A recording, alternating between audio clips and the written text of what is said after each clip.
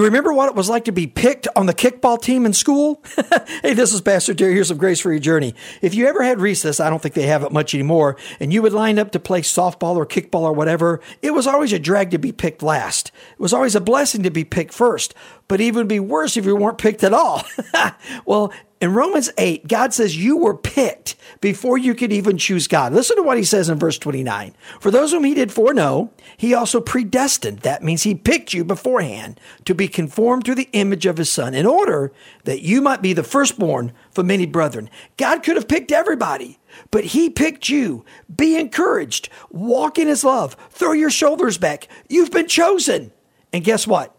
Because of that, you have unbelievable grace for your journey.